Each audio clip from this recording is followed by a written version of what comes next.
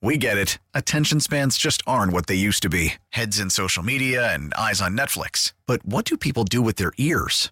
Well, for one, they're listening to audio. Americans spend 4.4 hours with audio every day. Oh, and you want the proof? Well, you just sat through this ad that's now approaching 30 seconds. What could you say to a potential customer in 30 seconds? Let Audacy put together a media plan tailor-made for your unique marketing needs. Advertise with Audacy. Visit ads.audacy.com. We're back here on Sports Talk on the Big 870. Mike Detillier along with the Cajun Cannon, Bobby Hebert. And on our Oakland Hard Jewelers talking text line is Audacy Sports NFL insider Mark Schlereth. Insider calls are brought to you by Old Spice. Men have skin too. Mark is also the host of the Stinkin' Truth podcast covering the entire NFL. Make sure to follow the Stinkin' Truth podcast on the Audacy app or wherever you get your podcasts. Mark, thanks so much for joining us. I was telling Bob I thought about you last night. Michigan and Washington play, and we've talked about it so many times on this show. Washington, they basketball on grass. A talented basketball on grass team. Man, Jim Harbaugh, he's a certain way. Man, line up, I'm going to kick you in the teeth, and I'm going to run it, and I'm going to run it, and I'm going to wear you down, and late in the game, I'm going to take over. It's old school, but it works. Harbaugh proved it last night. Yeah, that ain't no question about it. As much as we try to make the game a spread offense, and like you talked about, basketball on grass, there's a couple things that never go in and out of style. And one of those things is you show me the team that dominates the line of scrimmage, I'll show you the team that wins 80-85% of the games. It's an old school mentality, but it just works. And the further coaches get away from it, the more apt they are to get their asses handed to them in the tough moments. So I appreciate that about Jim Harbaugh. I appreciate that about the way his team is built. So it's a good thing. For me, it's fun to watch. I like that stuff. Now, Stink, when you look at what's intriguing, I get excited for this as much as anything in the postseason. Ultimately, the Super Bowl. But NFL wild card weekend, and you look at the matchups. I want you to comment. What's the most intriguing matchup to you? I'm going to share mine first. I'm kind of looking at Matthew Stafford, who was 0-3 in the playoffs with the line. That goes back to when he was in Detroit. With the Rams, and you look at the Rams 10-7. Now the Lions, they tied a franchise record for wins this regular season at 12-5, and they're trying to get their first playoff victory since beating Dallas. Got to go back to 1992. So that's kind of intriguing. That because you always remember. Stink. Correct me. Did you play? You didn't always play for Denver. Was Denver your first team or what? Washington. Washington. Well, Washington. Yeah. Okay. We were the ones that ended that 1992 playoff win streak by Detroit with about a 45-10 beatdown in the nation's capital on our way to winning a world championship. So yeah, I'm very familiar with Detroit's playoff history. And that for me, Bobby, I'll tell you, that's the same one that I'm really intrigued by. Obviously, Matthew Stafford coming back home to the organization. He drafted him in Detroit after all that time there. And then Jared Goff facing off against his former team. He was the number one overall pick by the Rams. His former coach who decided I can't get to the pinnacle with him, so I'm going to move him on to Detroit. This has got everything. I asked Sean McVay. I did the Rams LA game last week, and I asked him, have you thought about that matchup? And he said, does a bear take a dump in the woods? Absolutely. I thought about that, matchup. And so it's going to be fun. I mean, there's no question it'll be fun. It'll be great. I will tell you this, man. Now, the Rams, their special teams has been awful. Their defense, they have one superstar in Aaron Donald. We all know that. But they've got some rising young players who I think are really good players. Carnell Lake's son, Quentin Lake, is a really good player. He's playing the nickel position. He's a difference maker back there. I think Byron Young's got a great story out of football, out of high school, didn't get recruited. Basically was working at the general store and at Burger King, and anyhow got himself accepted to a junior college, and then went to Tennessee and third-round draft choice, playing really good. Their defensive line, they got a couple of guys. Kobe Turner's a really good player. They've got a kid by the name of Brown who's a really good. Like I said, they've got some good young players, fun to watch. But offensively, let me tell you, they are back to being who they were when they were running kind of roughshod for a couple of years over the league. In that Sean McVay always used to say, hey, we're a power run football team disguised as a spread offense or a 3-wide formation, but we're just going to cram it down your throat. Back to his Todd Gurley days. And they are back to that. They're running as well as anybody in the league right now. And I tell you, man, they're a team that I really think is playing with a ton of confidence on the offensive side of the ball and really believes they can go beat anybody. And it's exactly what Kyle Shanahan said. He said, hey, listen, man, we feel like we're gonna play them in the AFC Championship game. And they're going to be a tough out. That's kind of how they feel. So it'll be interesting to see. Insider calls are brought to you by Old Spice, Gentleman's Blend Body Wash, providing exfoliation plus 24/7 moisturization because men have skin too. Stink, I think the game that intrigues me the most, Browns-Texans. Ain't nobody would have picked the Texans to be in this spot. What DeMeco Ryans has done in Houston has been tremendous.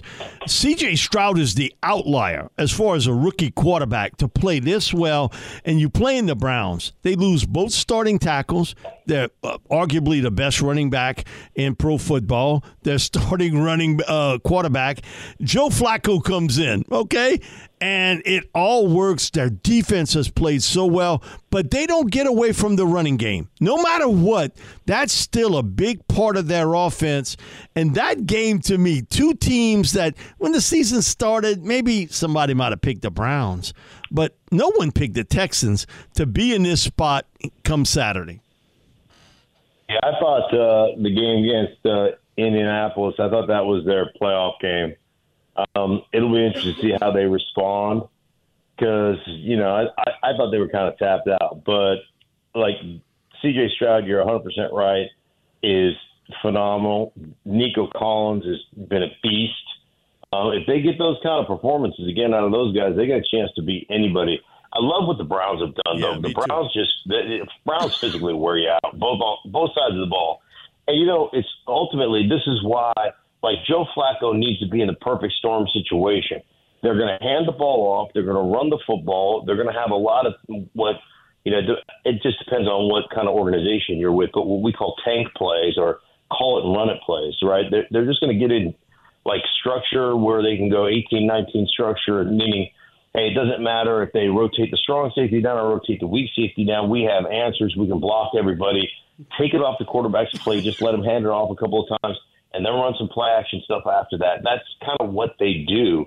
And it's the perfect fit for Joe Flacco because he can still throw it, man. He can still run the deep comebacks if you get cover three. He can still run the whole shots if you're getting, if you're getting quarters or what. Like, he can still throw those balls. And that's what he's really good at, those deep off of play action, intermediate throws. They're about 18-yard in-cutting routes where you're just letting it eat. That's what he thrives in. That's what his arm talent is perfect for. That's exactly the offense they run. And as we all know, defensively, they can just wear you out too. So they're one of those teams that's just big and physical, and they do what they do, and it's the perfect fit, perfect storm for Joe Flacco. Now, Stink, it's always you play long enough, it seems like you're going to cross paths or, I used to be coaching that team or I played for that team. Like we're just talking about Matthew Stafford, comparing what's going to happen with the Rams and the Lions and all. But another intriguing and pressure, there's always going to be pressure on this team. And even as a coach, it doesn't matter if you have a winning record, Mike McCarthy. I'm looking at Dallas coach Mike McCarthy. He's going to face his former team. And then you look, we all know the history with him with the Packers and all that. And they hosted Green Bay. Now, Dallas is aiming to stay unbeaten at home this season. That's kind of intriguing because right now, Dallas is like 7 touchdowns, 7.5 point favorite. But the one thing, Jerry Jones is, we're going to see how this is going to play out game to game. You want to talk about pressure. And this, Mark, it's like with Dallas, it's like not Super Bowl or bust. It's win the Super Bowl or bust, it seems like.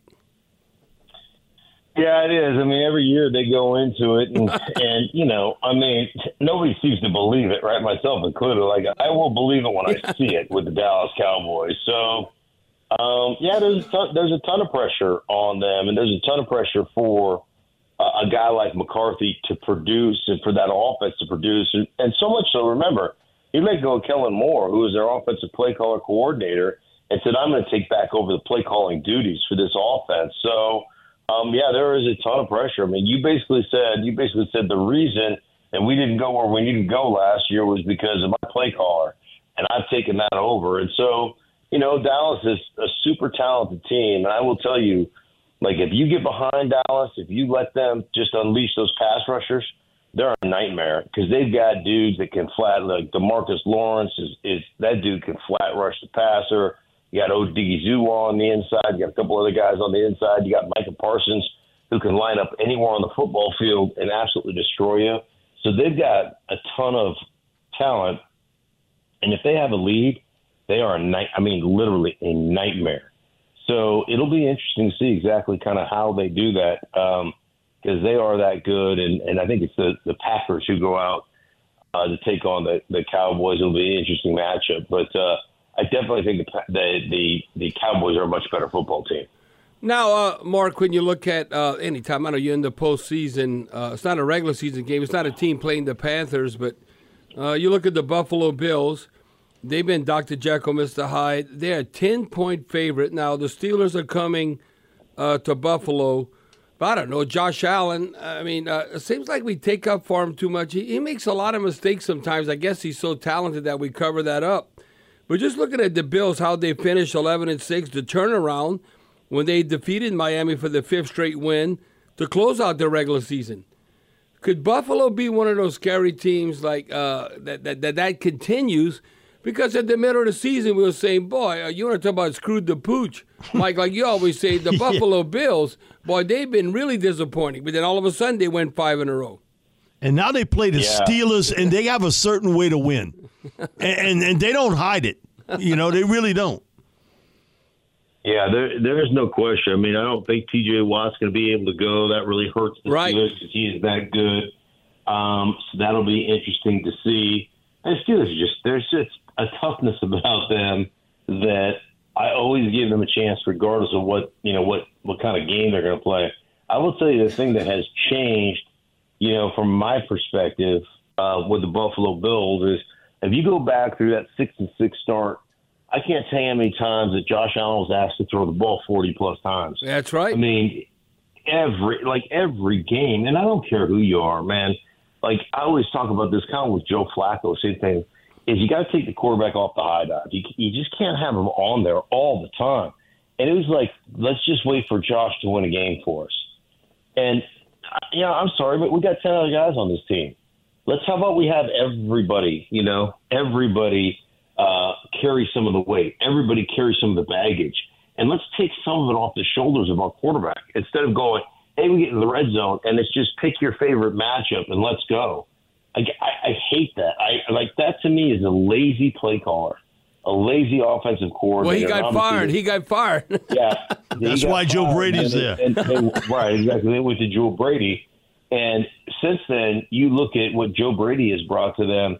It's interesting is, it's been one of those situations where now they're running the football. And when Joe Brady first left LSU to go to Carolina to coach their offense, he got fired. I'll never forget, I was doing a game in Carolina, and Joe pulled me aside on the sideline. And we ended up talking kind of about the run game for about an hour. And it was interesting. This is all pregame stuff. But it's just really interesting. A lot of those college coaches, those collegiate-type coaches, come from that realm, and they think they want to run the ball or they think they know how, but they don't really know how to do it and don't really know exactly what's going on. So for Joe Brady, it was getting fired and kind of learning that and coming back to it. And what he's done in Buffalo has been really good since he's taken over. He's taken a lot of that pressure off that quarterback, and that's a good thing for Buffalo. That's going to help them in the long run. Now, Sting, before we let you run, obviously 6, 7, 8 coaches get fired every year. There's going to be the same thing next year.